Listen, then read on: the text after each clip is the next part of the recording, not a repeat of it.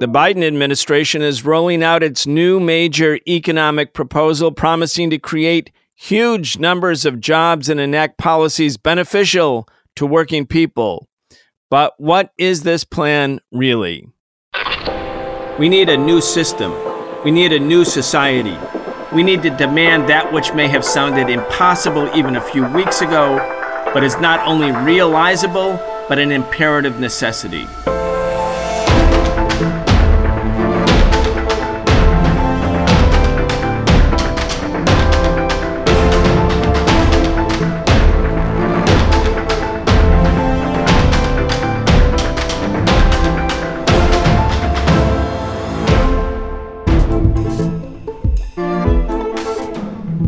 Deepening unemployment, a looming wave of evictions, massive and widening inequality. There's no denying it. Capitalism is in crisis, and capitalism is the crisis. We are excited to have Professor Richard Wolff join us for our regular weekly segment where we talk about the biggest stories related to the economy, the state of the working class, and the crimes of big business. The Socialist Program brings you content 3 days a week, thanks to the support of our patrons at patreon.com/The Socialist Program. We appreciate all of your support and encourage you to become a patron today if you enjoy listening to this show. Richard Wolff is the co-founder of the organization Democracy at Work. He's the author of many books, the latest being The Sickness is the System When Capitalism Fails to Save Us from Pandemics or Itself. You can check out his work at rdwolff.com, and that's rdwolff.com. Richard Wolff, welcome back. Thank you. Glad to be here. Thank you for joining. Okay, we're going to talk mainly today about the big news, big news about the economy. President Biden and the Biden administration rolling out what is described as a massive infrastructure plan, a $3 trillion plan coming as it does on top of the $1.9 trillion relief package that was passed a couple weeks ago. A lot is being made about how this is huge. It's so much money. And then I was thinking about it, Richard, and I was thinking like, wait, that's 3 years of the Pentagon's budget. I mean, the budget technically is $750 or $760 billion. But when you look at the money in the Department of Energy for military spending, it's about $1 trillion a year, which over 3 years would be $3 trillion. Anyway, in your opinion, is this a big story? Yes, it is. It is a big story, although not quite in the way that the Biden administration is spinning it. It's a big story historically, and I want to take a moment to explain it. The capitalist economic system that we live in, that we live under, has shown itself here in the United States to be uniquely incapable of preparing for or managing the viral pandemic. Once again, the basic statistic, which dwarfs everything else. The United States has 4% of the world's people and 20% of the world's deaths from the coronavirus. We are a very rich country. We have a highly developed medical system. There must be something very deeply amiss in our economic organization so that the capacity we have failed so dismally to protect the public health, which has to be the number one or certainly among the top three priorities of any economic system. And what the Biden infrastructure proposal, the $3 trillion you refer to, what it shows is that the same U.S. capitalism that could not prepare for and could not manage a viral epidemic half as well as many, many other countries with much less developed medical systems and much less in the way of resources. We're now learning that that same economic system, capitalism, has been unable to maintain the infrastructure of the United States. That is, private enterprises, sometimes on their own, sometimes working with the governments that they largely control, have let slide our roads, our railways, our harbors, internet systems, and so on. So badly have they been neglected that the government has to, come in and rescue the failures of private capitalism. Just like the government had to provide subsidies to the pharmaceutical companies to produce the vaccines we need, and had to provide subsidies so that everybody could get a vaccine shot, and earlier subsidies to provide testing. So now we're going to get subsidies to dozens of major industries to do the kind of infrastructure updating that they failed to do in the past. And in the process, if you add up the nearly $2 trillion spent on the COVID relief program passed a couple of weeks ago, and now the $3 trillion proposed and likely to pass in one form or another for infrastructure, we're approaching $5 trillion of massive government support for a capitalism that is literally now on life support. And here's the biggest irony of all. Much of this is defended, advanced, celebrated on the basis of our needing to compete with the different system in China. Hello, this is what the Chinese do. They have a powerful government that comes in and shapes and influences how the larger economy, both public and private, work. And that's exactly what the Trump administration did in imposing those tariffs, in cutting those taxes, and now the Biden administration goes them one better by an even more massive government shaping, controlling, regulating through the power of spending vast amounts of money. I'd like to talk about what the risks of this program are, but I think those are less important than to understand what is being shown by this program in terms of the failures of that so-called private capitalist system, which used to boast that it wanted the least possible government, that it was the private system that solved problems and the government that created them. Well, what we're seeing now is the exact opposite. The government is saving a system that was not able either to save itself or to save us from the pandemic.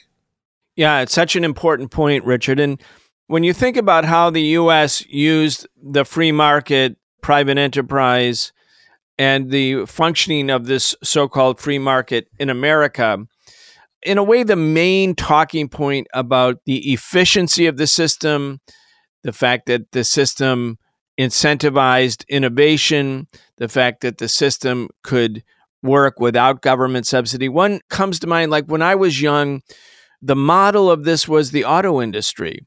You know, it was Ford and General Motors and Chrysler, the big three. Of course, at one time there was 300 auto companies, but, you know, through monopoly, expand or die, economics of capitalism, we were down to three. But nonetheless, it was considered the jewel of private enterprise and the big selling point for America.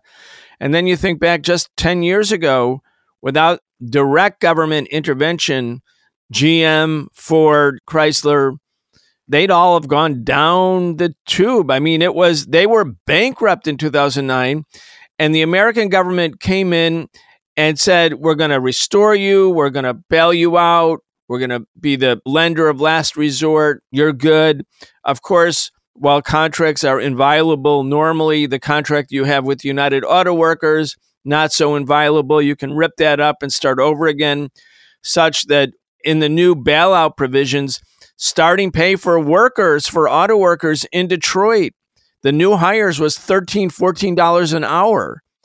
Again, talk about that. And because nowadays, I mean, younger people might not realize how important Detroit was in terms of this propaganda effort by American capitalism. Yeah, I mean, it is a perfect analogy for what is going on in the country as a whole. If you go back to the 1970s, for example, you had the big three in Detroit. You had a booming automobile industry. American presidents would bring foreign dignitaries to Detroit to show them the great success of capitalism. Look at this city, which is, in the prairie of the Midwest, and it became the center of global capitalism with its marquee automobile industry that has revolutionized travel and location of people's cities and homes and suburbs and all the rest. And it was even boasted, look at the salaries they get, as if this was the gift of the automobile industry rather than the hard-fought victory of the United Auto Workers Union. And then they would boast even further, look, there are even African Americans working in these auto factories, earning good pay. Look at the progress being made in race relations by the fact that these were not only white workers. So it was the boast of boasting in 1970. The population then just shy of 2 million residents of Detroit. So now fast forward to today. Let's start with the population because that says it all. The population of Detroit now is in the neighborhood of 700,000 people. That is 1.3 million fewer people. More than half the people of Detroit were driven out of the city because there were no jobs, because the capitalist automobile industry made two basic decisions. The first was to automate, to replace workers with machines, and thereby deny those workers a job, thereby denying them an income, thereby destroying the local stores, which didn't have customers anymore because those auto workers had lost their jobs. And the second thing they did was to move production out of Detroit, first to other parts of the United States, then to Mexico and Canada, and now to China and the rest of the world, Brazil and so on, moving the jobs to where they can pay workers much less. And that, of course, denied the workers of Detroit, white and black, decent jobs, decent incomes, etc. So it's a collapsed place. The city is in large parts empty. Houses that sit vacant, every third house burnt out and sitting there as a burnt out hulk. I've been to Detroit recently, traveling through the city. It's a depressing experience, only made worse by a handful of glitzy buildings in downtown that do nothing to erase what they are surrounded by. And that's what's happening to the country as a whole, with a few exceptions. So yes, it's a very instructive story. On the way out, they were able to get government subsidies. That is, they were able to get the bailout in 2008, 9, and 10, money that the government gave to them. The biggest award the government has ever given any company was $50 billion given to General Motors. So yes, we are now seeing the government being the lender of last resort. The Federal Reserve now lends directly to corporations across the board.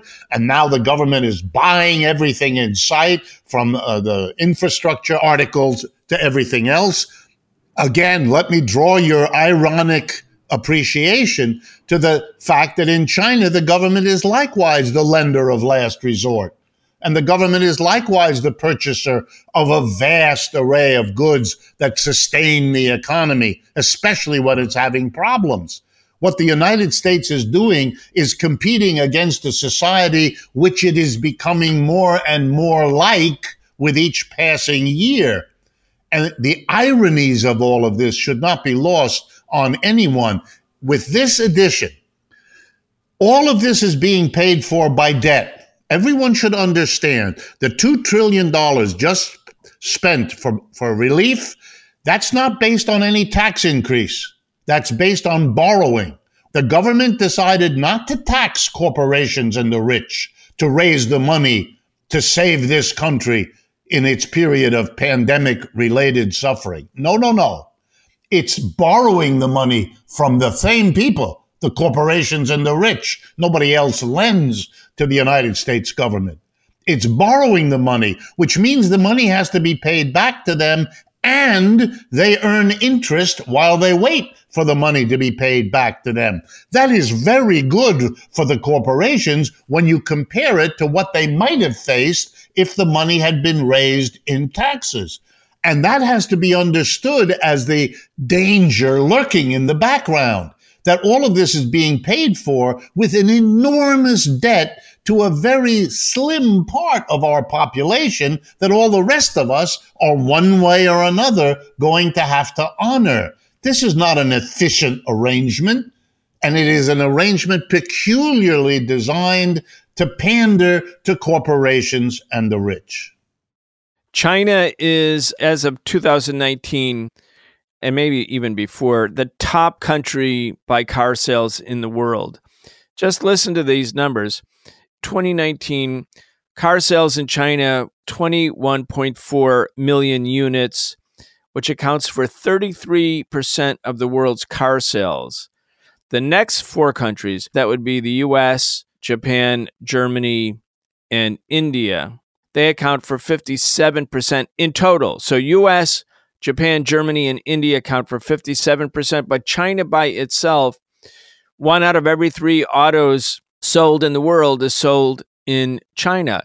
And what's remarkable, and this came up in that Alaska meeting between Blinken and Chinese diplomats, including the top guy from the Politburo, who in his rebuttal said about American investment in China, he said, American companies have come to China. They've done very well. They've made a lot of profit, and we didn't make them come. And I thought, yeah, that's right. I mean, nobody put a gun to their head and said to Ford, which moves so much of its auto production to China. I mean, Ford in particular, but others too. So much of its auto production went to China. They went because they could make super profits. And the irony of ironies is that China decided not to be a neo-colony of America, decided not to simply be the assembler at the last stage of production and only be the sort of plateau or foundational place for the export of products. It took the technology, it learned the technology, it included joint partnerships with American companies such that the Chinese could access, acquire, and then use technologies that had been monopolized by Western corporations. And they grew and they developed. They wanted to lead the life that people in Western affluent capitalist countries lived. That's not a crime to want a better standard of living. And today they account for 33% of all car sales in the world.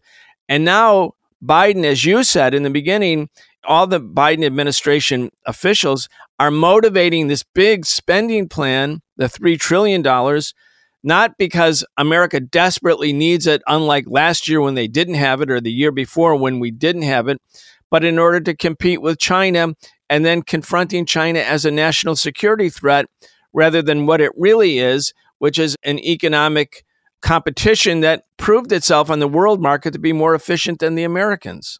Go ahead. The implications of this are extremely important.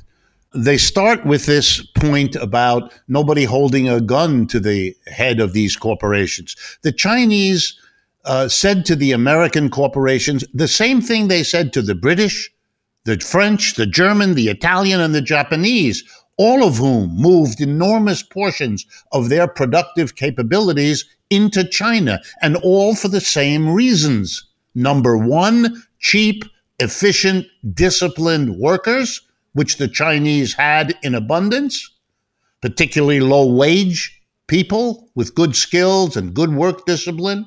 And the second reason was that the Chinese economy was growing faster than any of those other countries, which means its market was expanding.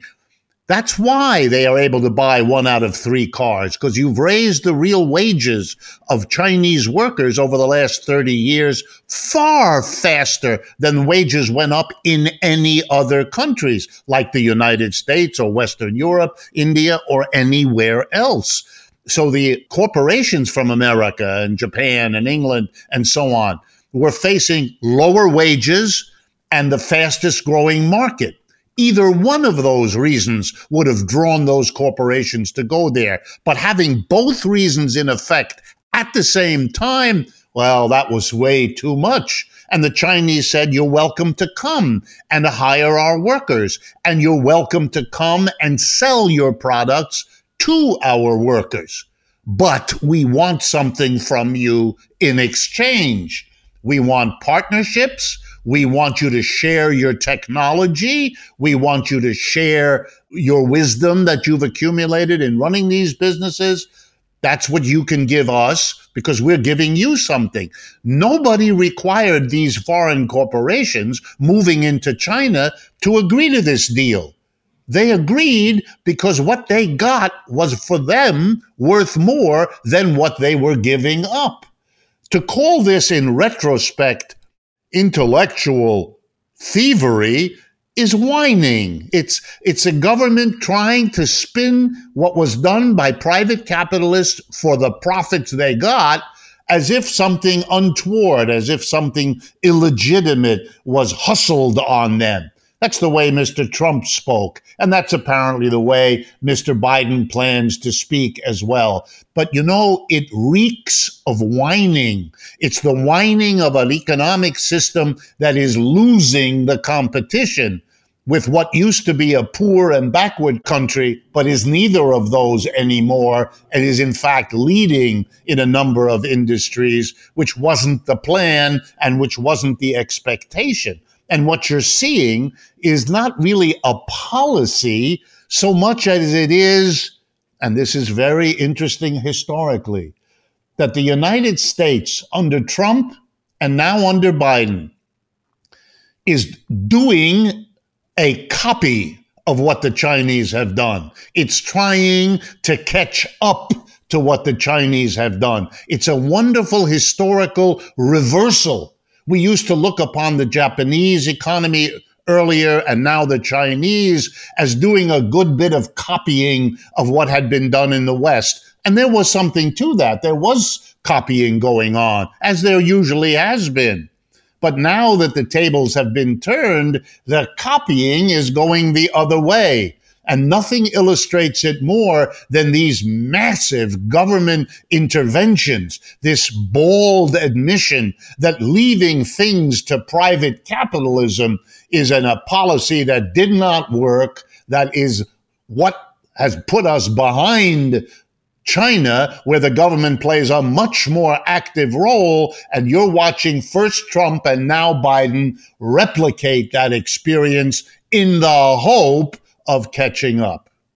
Richard, in the last 5 years, or 6 years actually, since I started a daily radio show podcast called Loud and Clear, and now the socialist program has taken its place, but during that past 6 years, I always made a point every year to interview the president or the executive director of an organization called the American Society of Civil Engineers.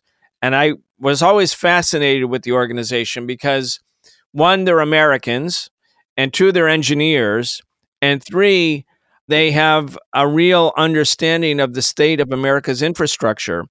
And it was their critique, which I was always shocked that it wasn't like in mainstream media, like as a top news story. Their own appreciation or evaluation of American infrastructure was so devastating. And what they kept saying over and over again each year was, we are shocked not because of the state of the infrastructure, because it's so bad, but that more bridges aren't actually falling down. That's what they would tell me when I would interview them. And here's Forbes magazine, new article out. The United States hasn't invested in upgrading its infrastructure in a long time. The U.S. has a C- rating for its degraded infrastructure, according to the American Society of Civil Engineers. The costs of continuing to make Band-Aid repairs on the nation's once proud roads, dams, airports, and other structures are soaring. So instead of spending the money to actually build a new bridge, what the U.S. is doing, what the Congress is doing, or state legislatures, they're patching the bridges, they're putting Band-Aids on them, and it's actually more expensive. And then you think about what happened during the Obama era, when Obama was quote, pivoting towards Asia, trying to disengage from being bogged down in endless war in the Middle East to compete more forcefully with China, to use money in the United States to build up the infrastructure. I don't know if you remember this, but the Obama administration got it passed through Congress, I think in 2009, when the Democrats controlled the House and the Senate and had the White House, money to go to states for the building of high-speed rail. And the federal government agreed to pay, I believe it was 90% of an East Coast to West Coast of Florida bullet train, high-speed train. And there was no high-speed trains in Florida or almost anywhere in the United States. And the state of Florida rejected the money because the state of Florida would have to put in like 5 or 10%. But it was the ideological orientation of the government, the state government, and the legislature in Florida, where they said no, like an ideological, it was kind of like not wearing a mask. It was like, no, we're not going to do something that would make perfect sense because we have this ideological predilection that says any government spending, especially if it comes from a Democrat, is bad. And then you have a couple years later, the government passing a tax bill that, it's the same thing as spending because it's taking money from the federal government to the tune of $2 or $3 trillion, most of which is for the rich. And all the right wing and the Democrats all said, yeah, we're cool with that. Anyway, again, the American Society of Civil Engineers, everyone, read their reports. Go ahead, Richard. Yeah, it's important to understand, and perhaps you and I disagree just a little bit here. Yes, there is this ideological stuff about not having the government intervene, even though, as I tried to explain, everything that's going on now is a massive program of government intervention, which, by the way, happened under Trump as well. Slapping tariffs all over the place. That's a tax. A tariff is just a name for a particular kind of tax. The conservative Republican Trump administration slapped taxes on virtually everything that Americans buy from abroad. This is a massive government intervention in markets. It is a massive tax imposition. I mean, it's extraordinary how you are able to spin this in this country as somehow being against big government. But I don't think ideologically is what it's about. I think the reason that in Florida, they did not want to pick up even 10% of this great program is that they would have had to pick up 10%. They would have had to go and tax the businesses, the rich, and the mass of people in Florida. And they're very scared, the politicians. That is a recipe for being defeated at the polls. They don't want to do it.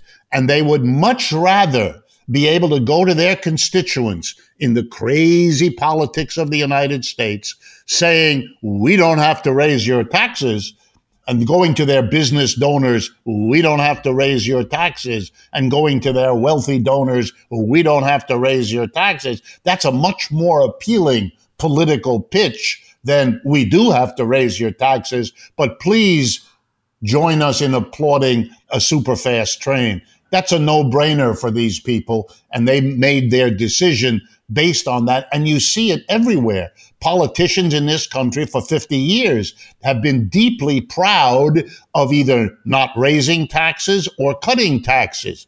Even the Democrats have had to get on that bandwagon because the Republicans rode it to such wonderful voter success. So they're not going to do it. They don't care what the proposal is. Restore the bridge, restore the harbor, give us an updated electronic system, let us compete with China. None of those arguments count at all in a society monomaniacally focused on not raising taxes. It's a mantra in this society, and it's an ironic confirmation of a prediction made many years ago by that famous fellow, Karl Marx, when he said, capitalism's own internal contradictions will bring it low. It's not a question of external enemies, however much our leaders want us to focus on them. The danger to capitalism has always been from inside, from a political and economic system that destroys itself in exactly the manner that the interaction of our politics and economics by destroying our infrastructure puts us at a disadvantage in world economic terms right now. Excellent point, Richard. With that said, I think we should try to end our segment with a humorous note. I'm thinking about the Wall Street Journal editorial page. If people want to just cheer themselves up and get a good laugh, you can always go to the Wall Street Journal opinion page or the Wall Street Journal editorial board. Here's one 3 days ago. The headline, this is Alicia Finley. She is a Wall Street Journal editorial board writer, but she has her own op-ed on the opinion page. Get this, Richard. Capitalism is what will defeat COVID. I guess everybody knows that. The vaccine revolution didn't happen on its own. It's a product of decades of planning and investment. Here she writes, behold the paradox of this pandemic moment. Large corporations are political villains derided on the left and the right.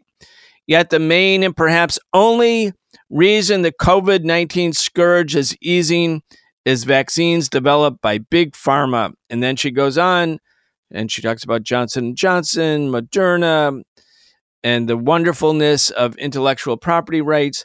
She doesn't talk about Sputnik 5 vaccine or the Chinese vaccine. So apparently those vaccines actually don't exist. But anyway, Richard, capitalism will defeat COVID. We're close to the finish line. Thank you, capitalism.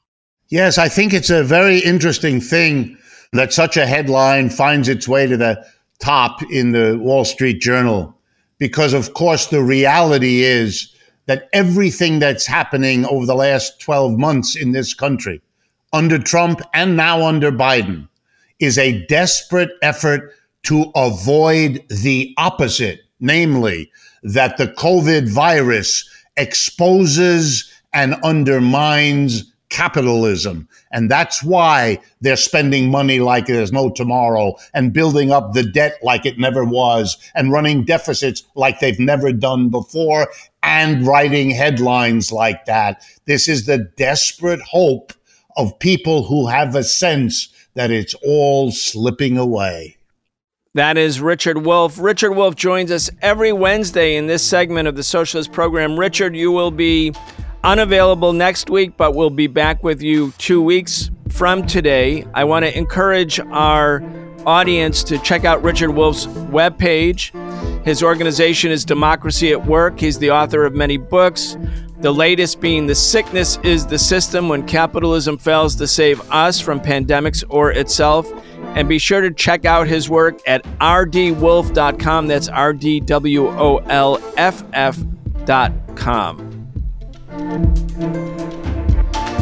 You've been listening to the Socialist Program with Brian Becker, where we bring you news and views about the world for those who want to change it. If you enjoyed the show, subscribe on your favorite podcast app and follow us on Facebook, Twitter, and Instagram. We can only continue our work bringing you high-quality news, analysis, and history with the support of our listeners. Connect with us and become a patron at patreon.com/The Socialist Program and receive an invitation to participate in an exclusive monthly seminar with Brian Becker.